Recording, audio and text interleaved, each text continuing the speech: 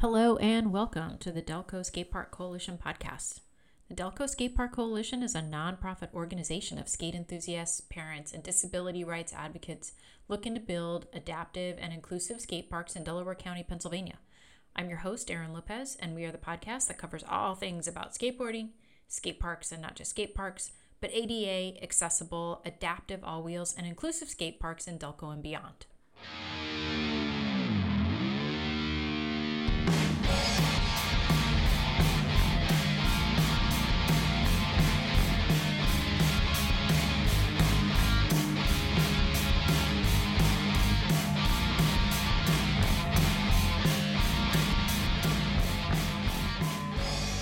I'm really excited to be speaking with Luka Krmpotich.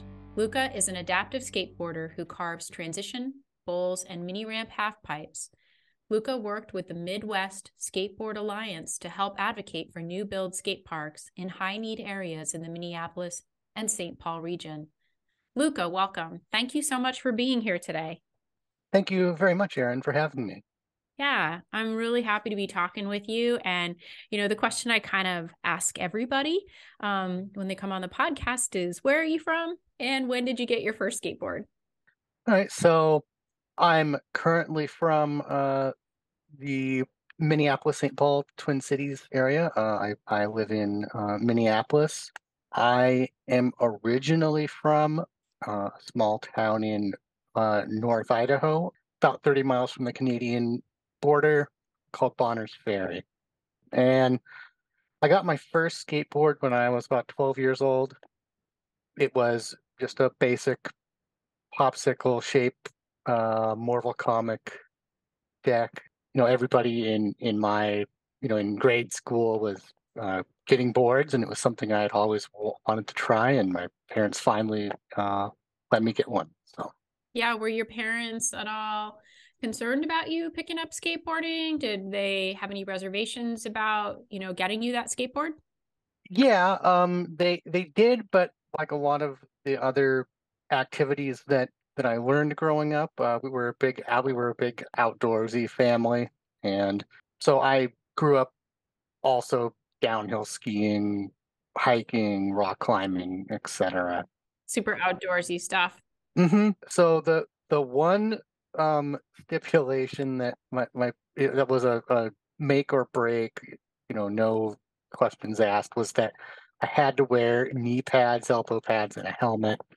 And of course, no one else around me was doing that, and it was just kind of one of those, like, well, okay, I guess I have to. Otherwise, I'm not going to get to do this at all. So, So for your parents, it was like you either gear up and wear all the safety stuff or don't skateboard at all. yep. Okay. So what kind of skate terrain did you have access to when you were growing up and you had just gotten that Marvel skateboard? Where were you going with it? Primarily, into in the small town that I grew up outside of was where the nearest any kind of a skate park was, or any kind of street areas there. My parents worked at a school, kind of a reform school for teens and young adults, and there was basketball courts there, and um, they would occasionally let me go there and skateboard while they were at work, but they had to let staff know, and that kind of a thing. But yeah, primarily though, it was in town, going to the local fairgrounds, where there was a covered slab that a bunch of uh, people who I ended up skating with later on built. Just DIY ramps. A lot of the town of Bonners Ferry was a big logging town, and there were several mills. So people my age, some of their parents worked at the mills, and they had access to wood, and um, they just would get together whatever they could and build build ramps out of scrap wood or whatever they could find. So Were you trying to learn any specific maneuvers? Was there a group of you that were trying to learn specific tricks? Were you just trying to absorb it all? Were you seeing things, that other people were doing that inspired you? yeah, I think I was just trying to kind of absorb it all and try to learn as many tricks as I could. People were learning a lot of the well known stuff. Like kick flips and pop shove-its and um and then ollieing onto to boxes and doing grinds and stuff. And I remember I saw a friend of mine do an axle stall on this quarter pipe, and I was like, that's cool. Like I got to learn how to do that. And it took a while, but I think, like anything, being around other people who do the thing that you're into, you just pick it up through just watching other people, do the maneuvers, and then just the the hype too. Yeah. Were there friends that you had or people that were sort of in your life as you were, learning to skateboard that were kind of helping you, coaching you? Were you pushing each other? Yeah, there definitely were. Some of them who I'm still in contact with to this day, actually, which is really cool. Yeah.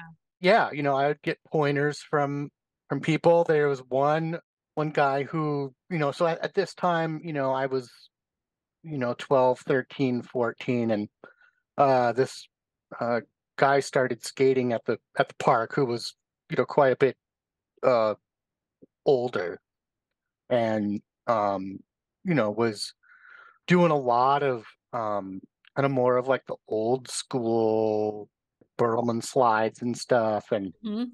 more transition stuff. And he gave me a lot of pointers and on how fast I should go to do a particular trick. Or and this friend of mine, his name is Rick, and it turns out he actually grew up in Indiana, skated a bunch of DIY parks there, and then moved to California in the '70s and skated Del Mar. Oh, that's a great place. Yeah, yeah, with a bunch of that generation of skaters, and had all kinds of stories and stuff. And That's super cool. So Luca, you like had a community of skaters that you grew up with that sound like they were a big part of how you grew and developed as a skateboarder. yeah, absolutely. It was a small, but yeah, but very tight community of people who, a little later on, we moved from the covered slab that I had mentioned into having an actual skate park. And it was another friend of mine who I'm still in contact with and still skate with uh, when I'm back in the Pacific Northwest. Him and his dad were instrumental in building the current um, park that's still there. The concrete portions of it, anyway, are are still there. That was well, probably almost 23, 24 years ago now. Tell me a little bit about, was this the first skate park that you went to? So, in terms of an like a sanctioned, if you will, like a not just a bunch of ramps that people put together. And not to say that that isn't, that's not legitimate by any means, but the first like actual designated skate park that I went to was a park about 80 miles south of Bonners, where I grew up, in the city of Coeur d'Alene. And it had um a mixture of metal and concrete ramps, and um, ramps and boxes and a couple of little like launch ramps people had built and stuff. Um, and that was you know, a whole different scene. There was a 7 foot quarter pipe, and I remember first time being there, I watched this guy launch probably 5 or 6 feet out, or at least, I could be exaggerating, but a little bit, but he was up there for sure and just landed smooth. Um, and it was like, wow, like, it was kind of, going to like, the next, like, wow, if we had a park like this, where I live, maybe people would be doing this kind of stuff. Like, Yeah. and that's not to say that, I mean, uh, one of the things about skating that I, has no doubt been said before is that, like, a lot of times you just have to work with what you have, um, and skate what you have. And uh, the skaters in my hometown, we didn't have a lot, even when the newer park was built. We still just had to kind of improvise a lot, and um, there were people ollieing trash cans, standing up trash cans, and um, setting up just all manner of things to grind on and slide, and just because it was like, well, that's what we have to work with, so you got to improvise. And um it's um it's amazing, to look at. Like, I went down to Des Moines, Iowa, which from Minneapolis, where I'm from, is about a 3.5 hour drive. I went there with some friends in 2021, and I met a couple of people who had just started skateboarding there, and it was like, wow, like, this is what these people are starting out with, like, and it Yeah. really made me reflect on what I started out with, and how it really doesn't matter in some ways what you start out with. You can still progress and learn. In some ways, I think starting out with less is good because it teaches you have no choice but to kind of improvise and work with what you have. So Let me ask you this. Were there, or maybe what were some of the challenges that you faced as a skateboarder? yeah, no, that's a really good question. Because I definitely faced some challenges growing up in a town of 2,500 to 3,000 people, with a high school of about 400 students total.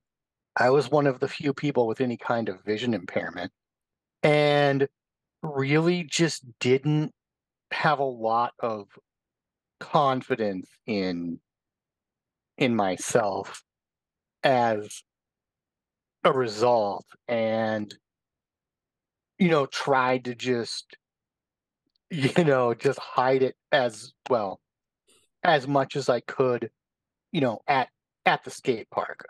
In school, I had teachers, they'd sitting with me reading things off the board and stuff, so it was kind of hard to, like, hide it there. But So at the skate park, you were trying to, kind of cover up the that you didn't have a lot of confidence. I tried to kind of, I guess, hide as much of as much as I could, the fact that I had in any kind of vision impairment. But Gotcha. that also, in a lot of ways, proved not possible. There were collisions for sure that were no doubt caused by me, misjudging if somebody makes a quick turn in a particular direction. Gotcha. One of those where you're going one way and the other one person's going the other way, and you try to, you end up going the same direction, except you're, flying around on, you're on a skateboard going fast. So Hmm. at those kinds of speeds, my reaction time, wasn't quite as fast as, as other people. So, I would, run into people or snake people, and most people took it okay. There were some that didn't, and there were some words exchanged, and um, and arguments, and it at the time I felt kind of bad about it. I mean, obviously, it's not fun slamming Right, into right, somebody. right. It sounds like there are times in the skate park where it was hard for you to judge visually where you were in space and be able to react to someone who was changing position very quickly. Yep. Yeah, and this park was about, I'm gonna say, like, maybe 500 square feet. Not very big at all. It Okay. was small.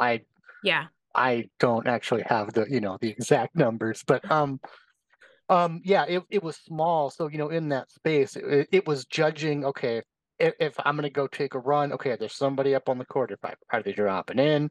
Are they not dropping in?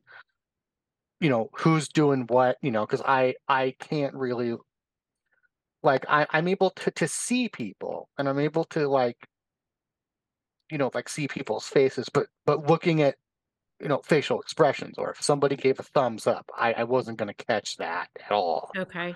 And so it caused some, yeah, like I said, some collisions and some, difficulty, in, making smooth runs sometimes.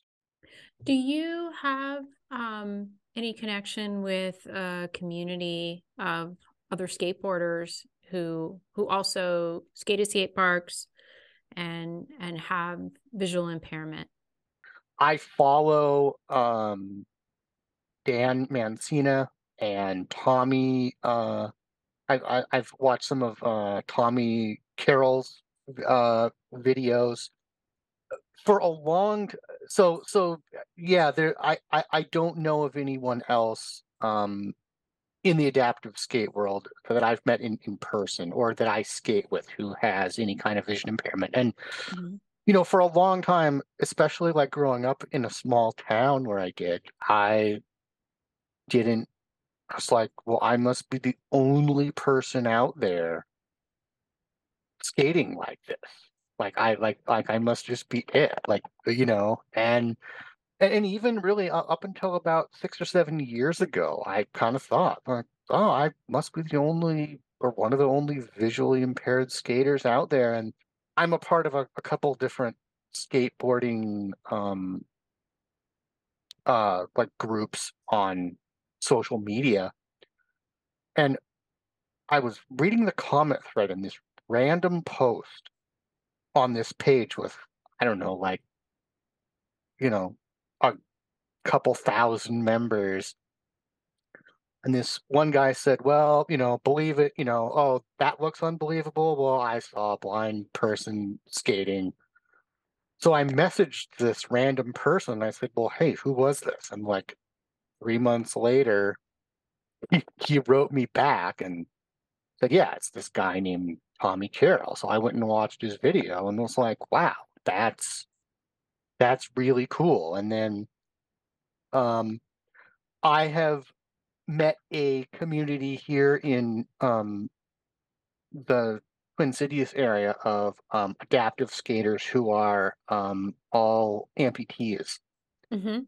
And um, through them, I've learned a whole new, framework and lingo of adaptive skating. But also then I then learned about, who Dan Mancina and um, a lot of these other adaptive skaters were, who I'd never heard of, who like specifically in um, Dan Mancina Anthony Ferraro, they have no vision at all. And so they use canes that are adapted to, run along rough ground, and Mm-hmm. they're able to do amazing stuff. Tell me a little bit about this adaptive skater community that you found, just in terms of how that has kind of influenced your outlook on skateboarding, and and some of the people that you've connected with. I just randomly was at this park in uh 2015, and this guy shows up at the park with two prosthetic legs and jumps on a board.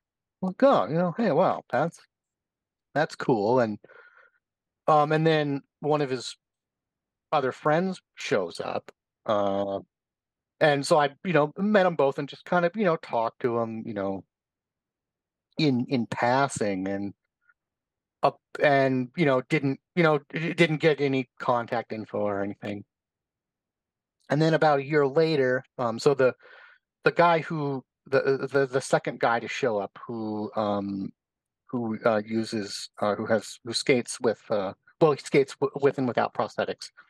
His name was Dan, and I met him again randomly about a year later at a different skate park, and went up and and reintroduced myself, and we've become really good friends since then. And he goes to all kinds of different um, adaptive contests. He went to the Do Tour Oh, in Des that's cool. Moines in 2021, I believe it was. And he along with park uh riding, he also does downhill boarding. Um he goes to a couple of different spots around the country where you just get on a big, a big board outfitted for downhill, in a ton of protective gear and face shield, Yeah, and just definitely. flies Yeah. down these roads. Um, well, a road that um Hmm. is they block it off, and just for like a whole weekend, and that's what they use it for. It's just a big downhill board session. No, but that is so cool, Luca. And because you've been skateboarding for a long time, since you were a kid, was there an aspect of your skateboarding that changed, or was really influenced by finding this adaptive skateboarding community? I think in finding this community, it kind of reinforced the idea, much like when I found out that there were other blind and visually impaired skaters, out in the world.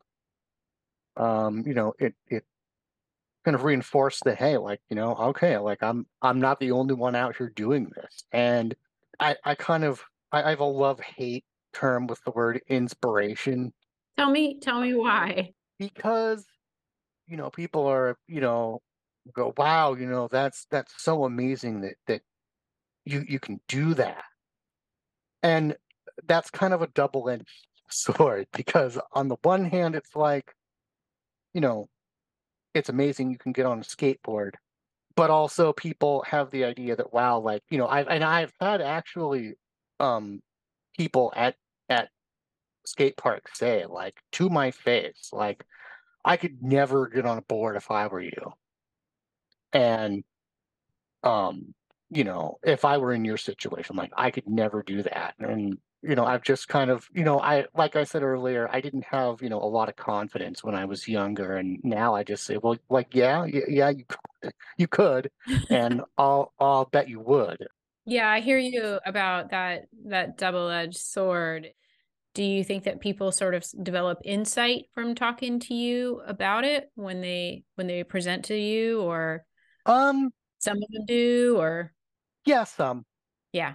some do, some, some just, don't, or probably just kind of brush it off too, maybe. Going back to, about having an adaptive community Yeah. of skaters. It's provides an outlet to, to kind of discuss, when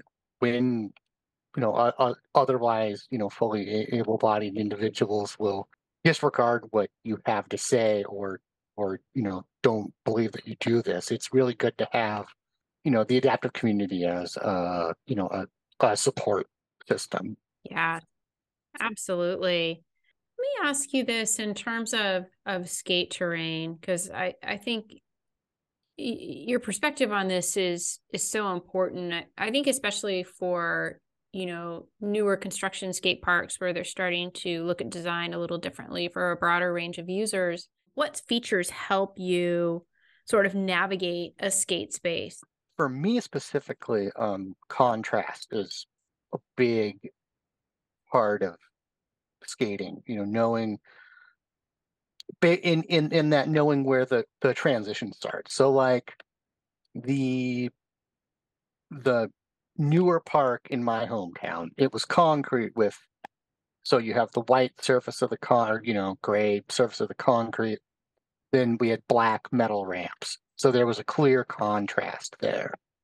Um, um, so when you go to just a full concrete park that's all just grayscale, it can be really challenging to know where that transition starts. Or, Gotcha. like, if there's a park with an outdoor park with like trees, the like the branches, that are over the skating surface, then you've got like dappled, sunlight.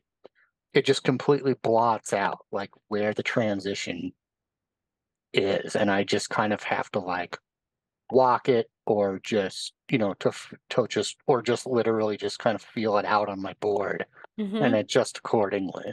So it sounds like, that sort of the monotone kind of grayscale of an all concrete park doesn't offer you enough contrast to really have a sense of the different terrain. Are Mhm. there things that builders or designers have put into parks that create contrast that help you better understand and visually be able to utilize the park? Yeah, there's one of the largest parks in the country is in Des Moines, and as I said earlier, went I down there in heard that. 2021. Yeah, I've never been to that park, but I've heard about it. Yeah, it's very well built, and one of the things that they did in um particularly in their street course and snake run area, is they painted um the flat and or parts of the transition different shades. So there's a clear distinction between where the flat and where the transition is. So it's easy to know, okay, like here's where I want to start to, to pump up the transition. It stands out really well. Do you know who the designer was on that park for Des Moines? I don't offhand. But I did when I was down there. I happened to talk to one of a community member who was a skater, and he didn't act. I don't think he actually built it, but he had a part in the design, and so we talked a little bit about the park, and about some of the features and why they were there, Yeah. and I just said, I know you guys probably didn't mean to do this, but when you painted these areas, this really helped me out a lot. And, he was kind of surprised, like, oh, wow, like, we never would have even thought of that, but that's really cool. What's the name of that park? It is Lauritzen Yeah. Skate Park. I'm looking at it right now. I have my other computer up and I'm Oh like, yeah. yeah, looking at some photos of this. Yeah, it looks like there's a great deal of contrast with how things are painted, and it looks like the that there are a lot of different bright colors. Hmm. Yeah. Yeah. So how often are you able to get down to Lauriston Skate Park? Well, I went for a few days with a couple friends in 2021. I'm hoping to get down there maybe again this spring or summer. So it's been, it's been a little while. It's a really big park. It is. And one of the things I asked about was over in the far end, there's a beginner section, and there's just a big open slab of concrete. There's like three quarter pipes of different sizes, and there's just a big open space with a curb in the middle. And I just kind of asked, like, why was it left just a big open spot? You could have, put in a lot of, potentially a lot of features in there. And it said because we wanted to have a big space to teach beginners. And he said that they had like weekly, never been on a skateboard before beginner lessons. And at the one that they had most recently, they had like 50 people Wow. at. And it was like, oh, yeah, like if you're going to be, a beginner and you're going to have, that many people, you need a lot of open, just open flat space to practice. So, When we were growing up and where we were growing up, and I think for a lot of people where you are, having access to a clinic is probably, like a beginner clinic like that is probably not something that's accessible. But to be able to offer that through a skate park like this one, which is so big, that's super cool. yeah, it is. It is. It's really cool. I mean, I definitely, you know, I mean, I certainly had people who I was able to learn from. But nothing, nothing like a clinic where you can actually go and, and get like real time, feedback on what trick you're trying to learn. Is this the biggest skate park? Is Lauriston, I think, is it have the distinction of being like one of the biggest skate parks in the country? Yes, Yeah. it does. And I think that's based on um the square footage, and they include the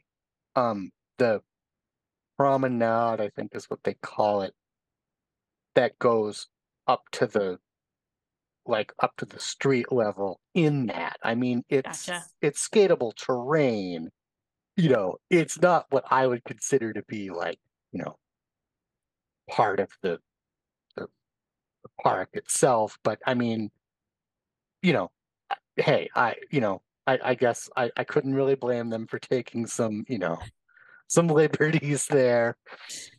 They put a lot of concrete there and Yeah. yeah. That's great though. And that's nice that that it's driving distance, albeit pretty far, but driving distance for you to get there, which is awesome. When my friends and I were down there a few years ago, we, met people from Chicago who'd driven up there, and from all over the Midwest. So When you think about a park like Lauriston and some of the places you have skated in your skate history, like what is now some of your kind of preferred skate terrain? Like if you had like a day off and you could get your skateboard and go anywhere, like yeah, I would say that it's transition bowls. I've upped my carve game in the last 5 years or so, which has been really cool. That's still very much a work in progress. So everything from bowls to we'll skate like a flat bank to do ollie to fakie. Quarter pipes and half pipes. I actually put a ramp in my backyard in this past fall. oh fun. Too, which has been cool. But That's we great. have we have about almost 3 feet of snow maybe maybe a little more on the ground right now. So That sort of puts a damper on that. yeah, yeah, oh yeah. I put the ramp to bed back in November, and so we go to a couple of different indoor parks here in the Twin Cities. There's one called Third Lair, um, which is out in one of the suburbs, and it has every kind of terrain. From they have a big indoor bowl that goes from, I believe it's 5.5 feet to 9 feet in the deep end, and um, and then a big street course, and then a kind of a more beginners area in the back of the park. And so, there's a little bit of everything for every skill level. We go there. There's another one called Familia, and then there's a whole series of, while there are these private parks and there are plenty of outdoor parks, they're more or less all in the suburbs. And uh, Des Moines has upped the game, but Minneapolis and a lot of areas around the Midwest in general just haven't really caught on to the fact that skateboarding is a huge thing. And so what people have done is they've built private bowls that are members only. You have to have a key or know someone who does to get in. And so So I've they're not been like super accessible. no, no, no. These are not super accessible.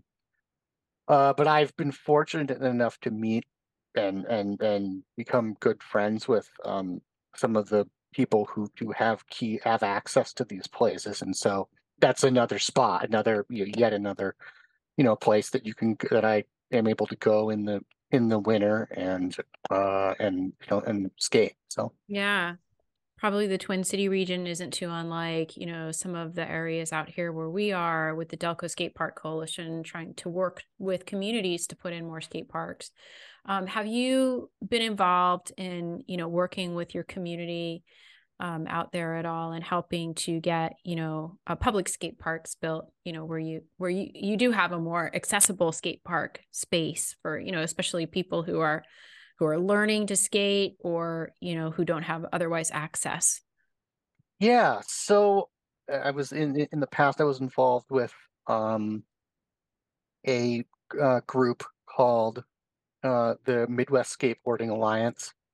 It was just a group of skaters that were passionate about building accessible skate parks, um, in terms of having them in centralized locations where people could get to them easily, where they're not out in the 15 miles away out in the burbs. Or maybe you don't necessarily need to have a car to get there.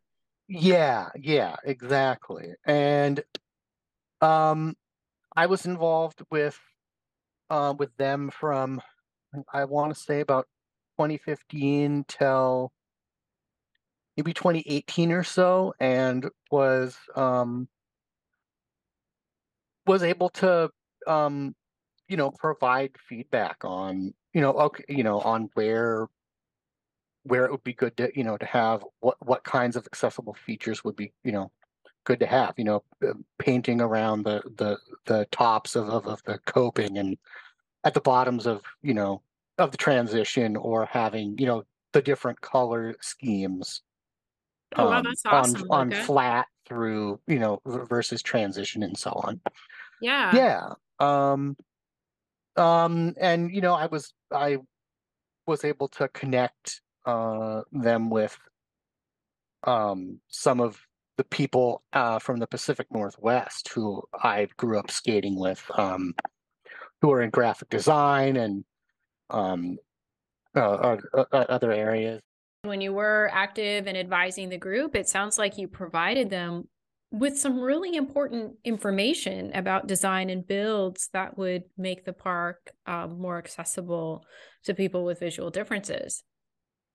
Absolutely. Or, I certainly tried. And, one of the things that, I'm looking at a space from, a visual impairment perspective, and there's things that,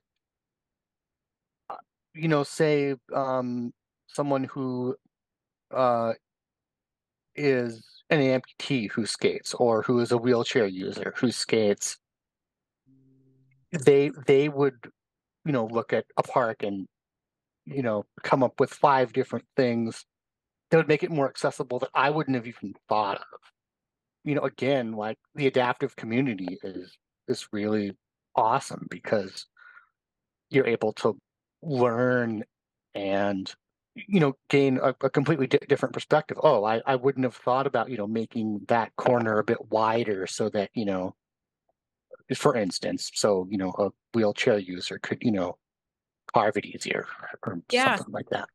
And it sounds like what you're describing in terms of design features that improve the accessibility and escape terrain for you is really we're talking about the same bowls and the same types of features that you'd have at any skate park. It's really just about adapting them so that the contrast is better. Yep. But it sounds like you're looking to skate some vert bowls when you're going to the skate park, right?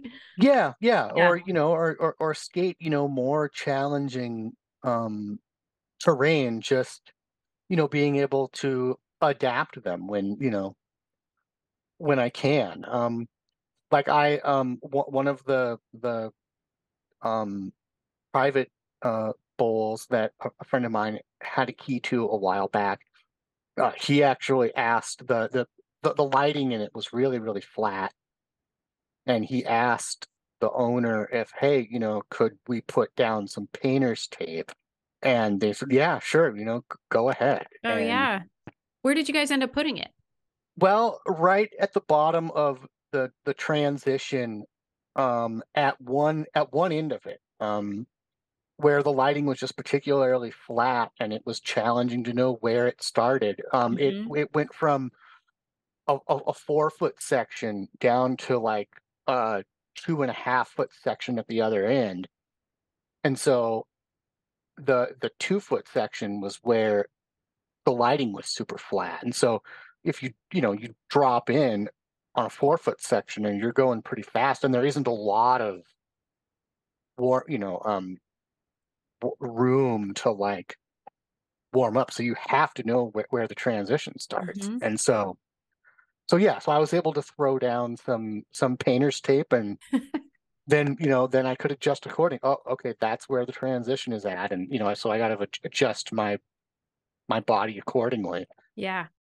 These private spaces aren't as accessible to everyone.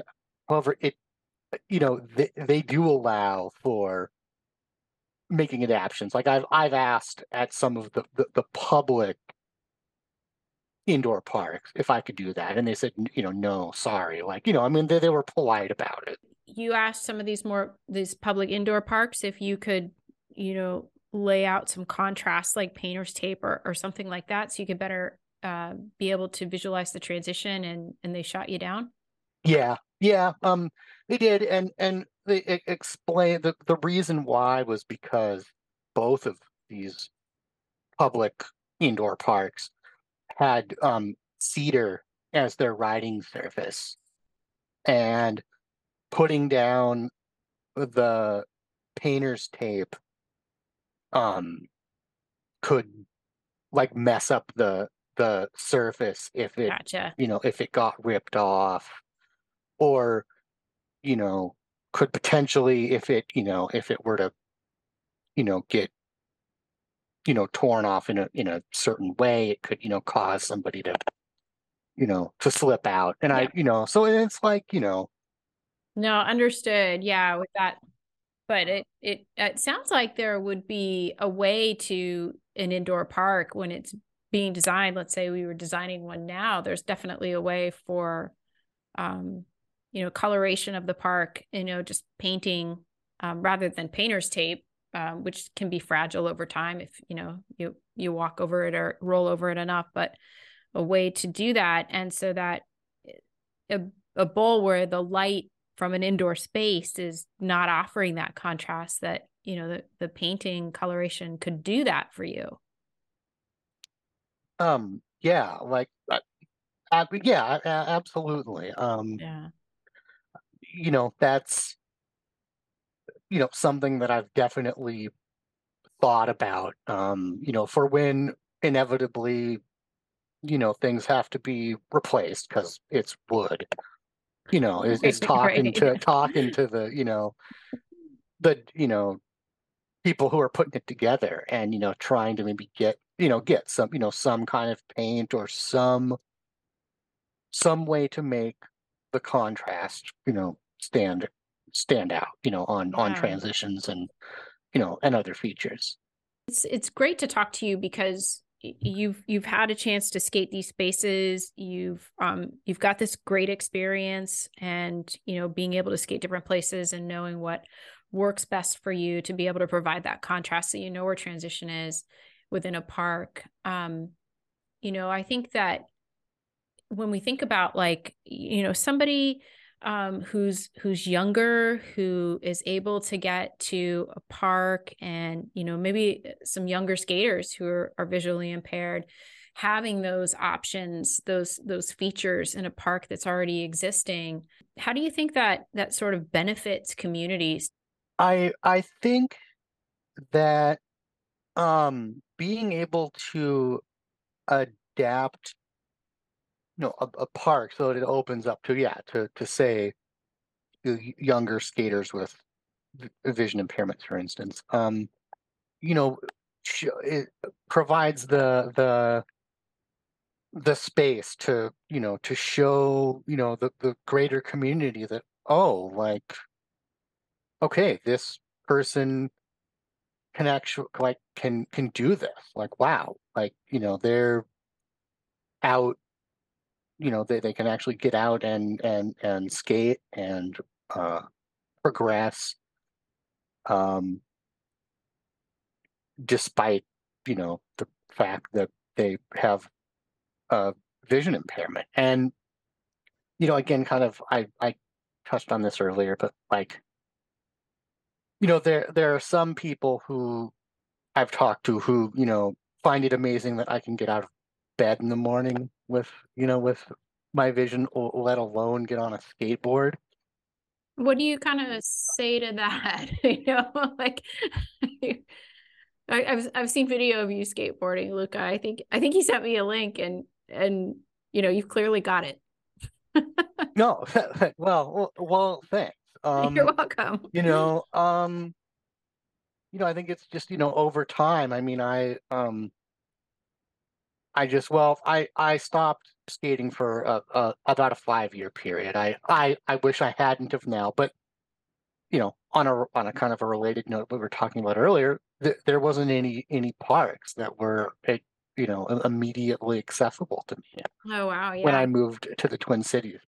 I will, I have, a few videos saved on my phone to be able to show people. I mean, it's rare, but it does happen where people are like, really, like, you can do that, even though you have to hold a newspaper up to your nose to read it, and just to show people that. And then I think um when people can actually see what's possible.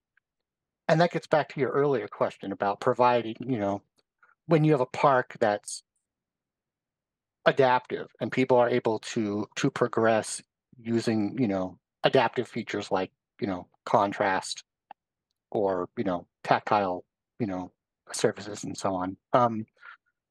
Then people just kind of go, oh wow, like, that's, you know, that's really cool. I didn't, I didn't think that was possible. And it kind of opens people's minds, at least a little bit Yeah, definitely.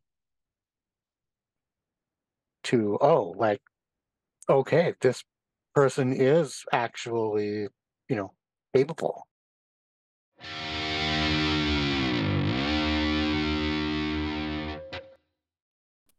Attention listeners, this here's Joey P. If you want to support the mission of the Delco Skate Park Coalition, please check out our website at www.skatedelco.org. Thank you kindly.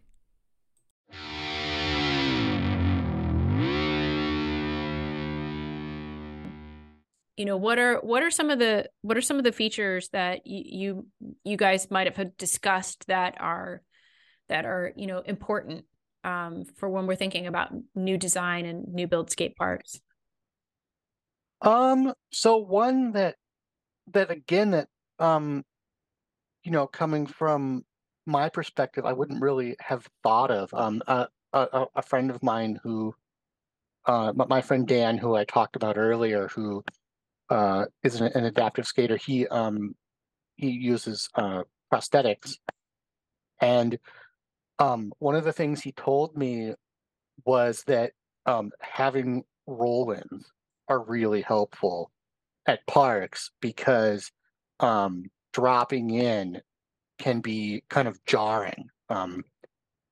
Like you, as some, if you're skating, if he's skating on his without his prosthetic, so basically on his knees, that process of leaning forward and dropping in, he doesn't have um, the ability to kind of spring out of it. So being able to push off and roll in on something not only allows him to get more speed, but you don't have that jarring effect of slamming down onto the onto the ramp. When you think about someone like your friend Dan, who might be able to drop into a bowl having a roll in, is that also a feature that might help him exit the bowl as well?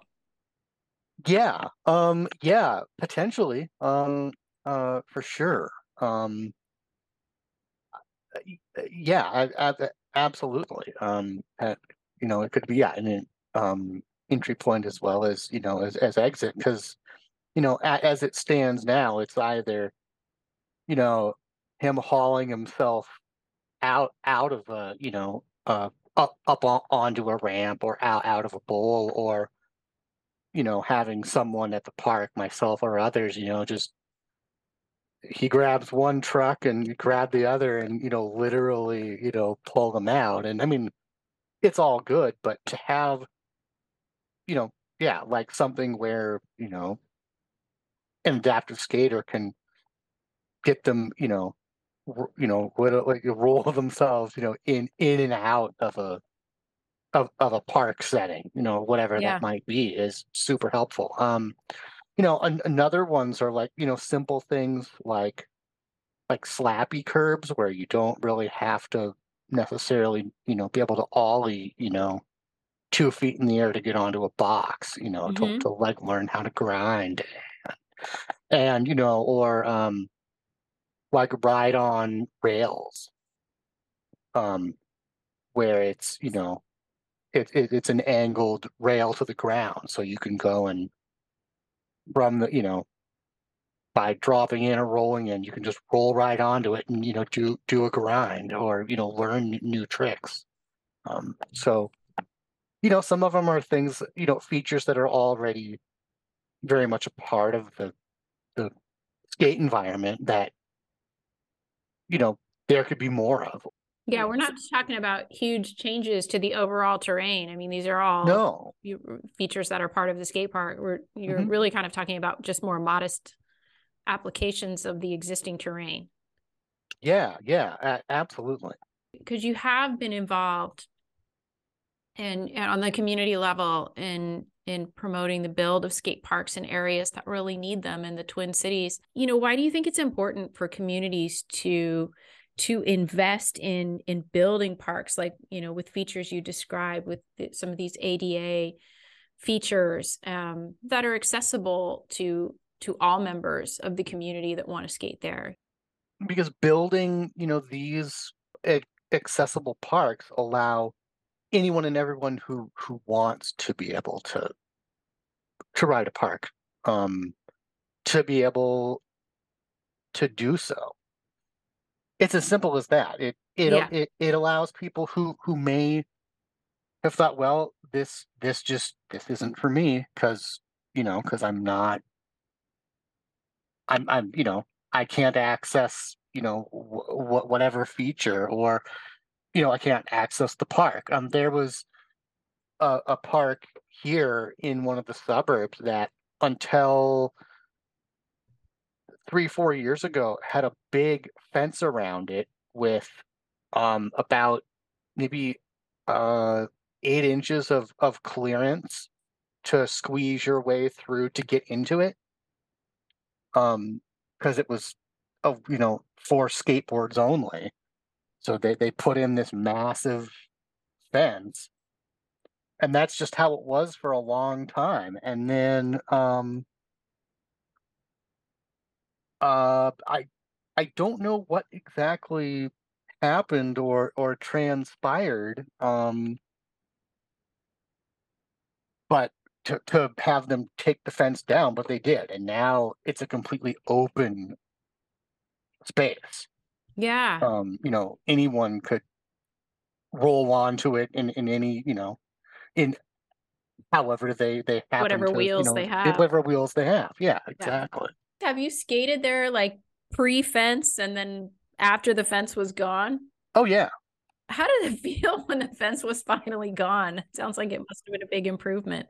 Yeah, I mean, I guess at the time, like, I didn't really, it was like, oh, like, wow, like the fence is gone, that's kind of cool. But yeah, it kind of felt like, like being in a, in a, you know, a prison yard or something, like, when the fence was there, like, you're just kind of in this, in literally, inside this big fence, and just having it open, as it is now, yeah, it's just a lot. It's just like the park it's here. It's not an area where you have to, okay, like, because I have a bag that I carry all my gear, like, I still skate with full gear now, especially because I'm older and stuff too. Like, Oh, Luka, I get it. like, I totally get it. I just go outside my door and I definitely have the gear on. We have to be mindful of that. Yep. And so, like, when the fence was there, like, I had to, like, you know push my board and the bag with my gear in it through first, and then I went through. And so, that actually brings up a whole other thing of, access too. Like, I could get to the park, but I literally kind of had to be strategic about it. Like, I Wow. couldn't, have my skate bag on my back and get through the fence at the same time. And now it's just a completely open space. So Yeah. That sounds like it's much more accessible for you with that fence gone. mhm.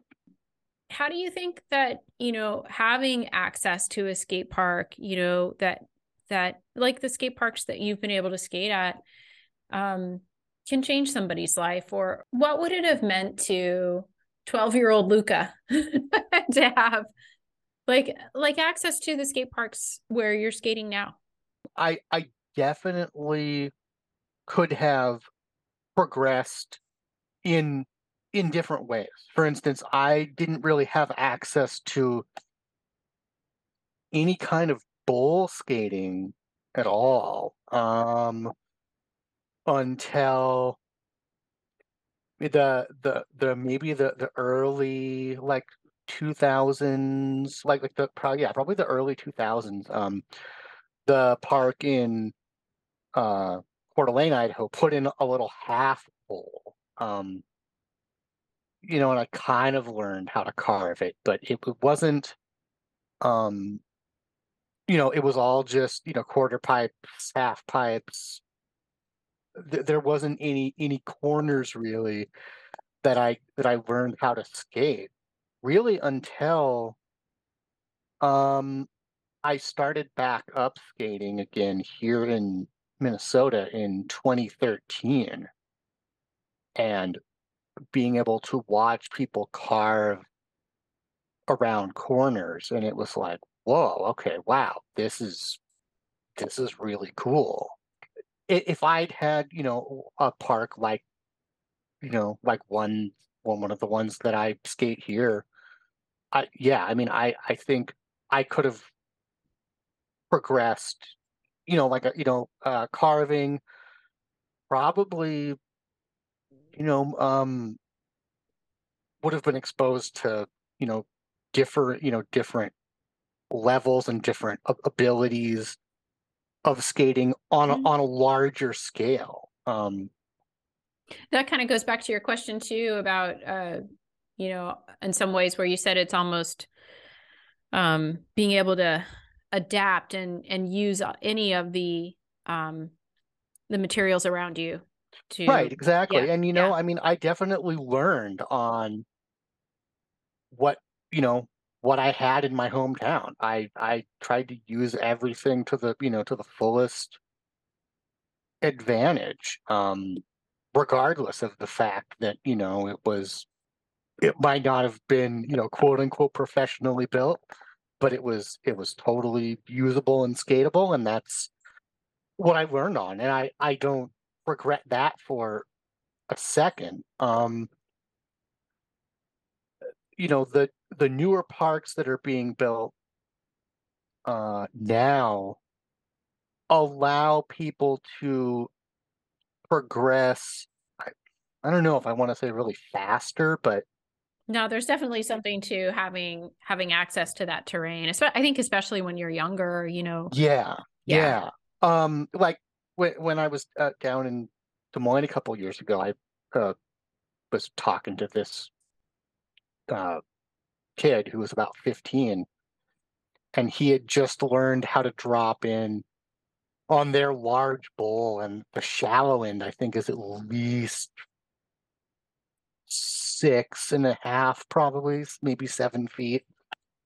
And he had just learned how to drop in on that, and it was like I just thought like, wow, like, Yeah. I don't know that I even though, so I started when I was 12. If I'd been skating for 3 years, I'm not sure if I would have had the confidence to drop in on something, you know, that big. After 3 years of skating when I was 15, let alone after skating for, I think this guy'd been skating for like 6 months, and he was already dropping in, and I was like, wow, if he keeps Wow. this up, Yep. so you know, that's where having access to lots of different kinds of terrain and, varying sizes of terrain can just, that's why but I think a big part of why we've seen, the, a couple of my friends like had the original Tony Hawk Pro Skater. And I just, you know, remember thinking like, wow, like, the stuff in that game, and even the subsequent generations of that game, like people are doing them in real life now, Yeah.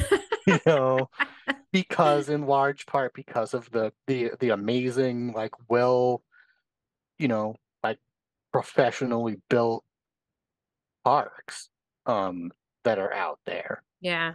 That's where people are starting at. And so I didn't ask you this, but since you bring up Tony Hawk, is there any, professional skater, either now or when you were growing up that you kind of particularly looked up to in terms of what they accomplished with, style, maneuvers?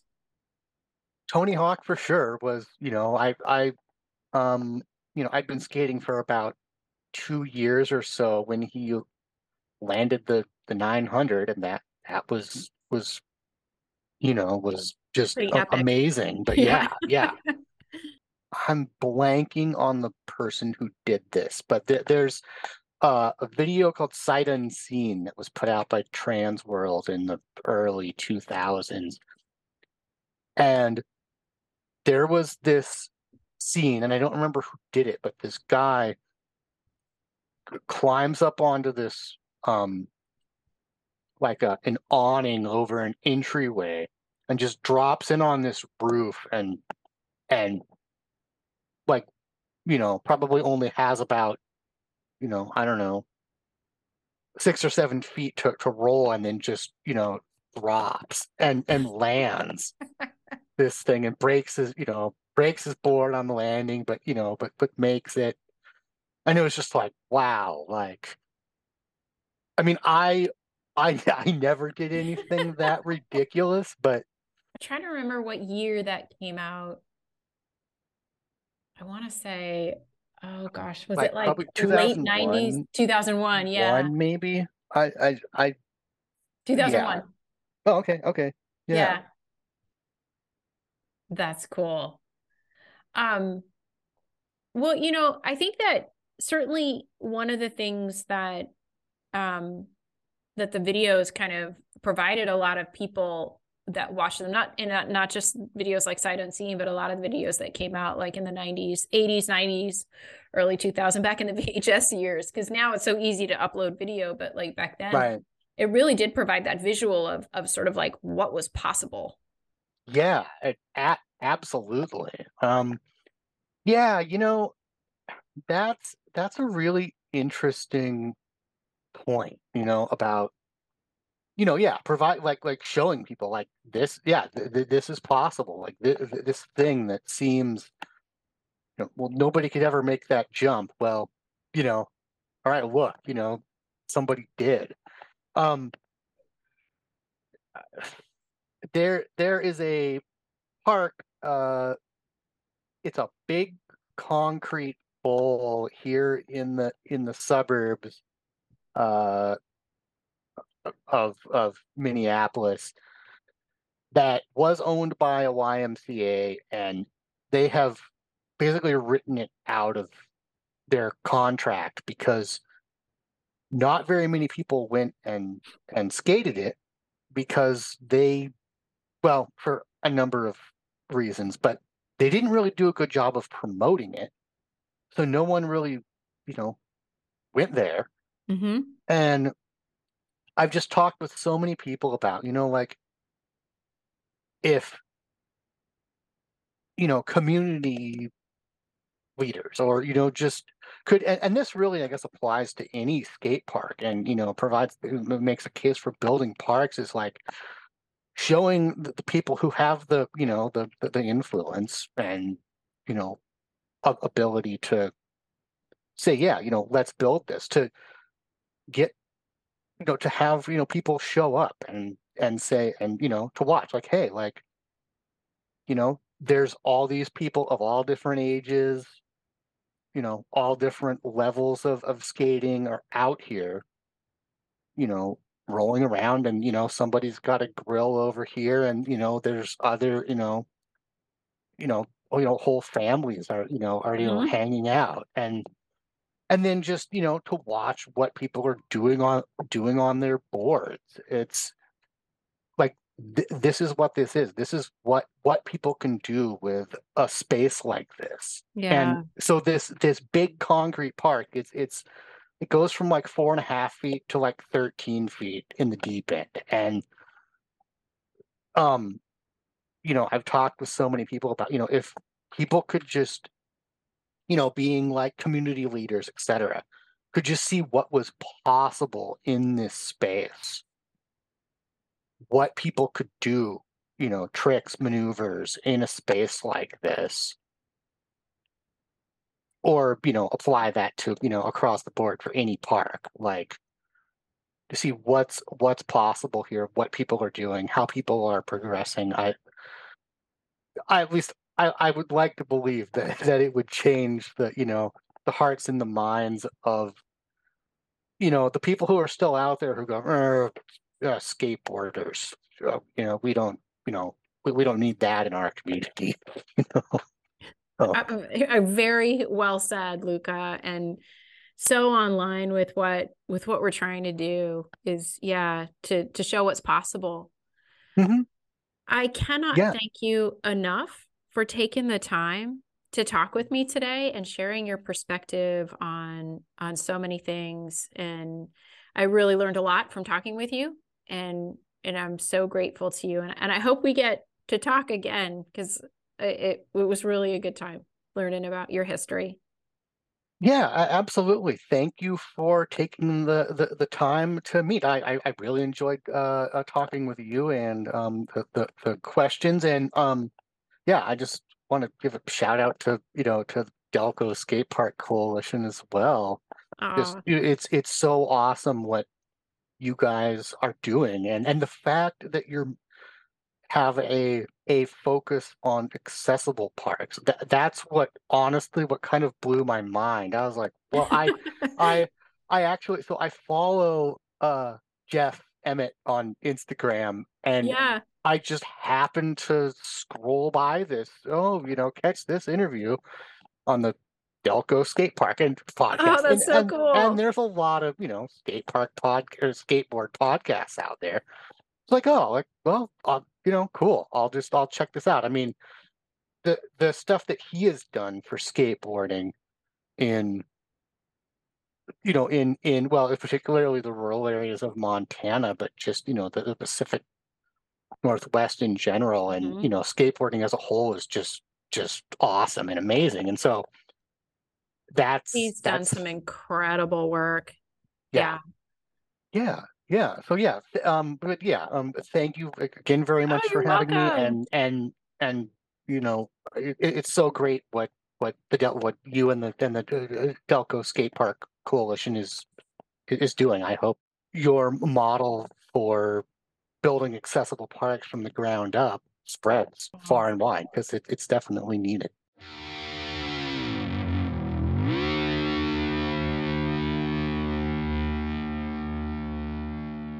Hey everyone, this is Jeff Ament. If you'd like to support the mission of the Delco Skate Park Coalition, go to their website at www.skatedelco.org.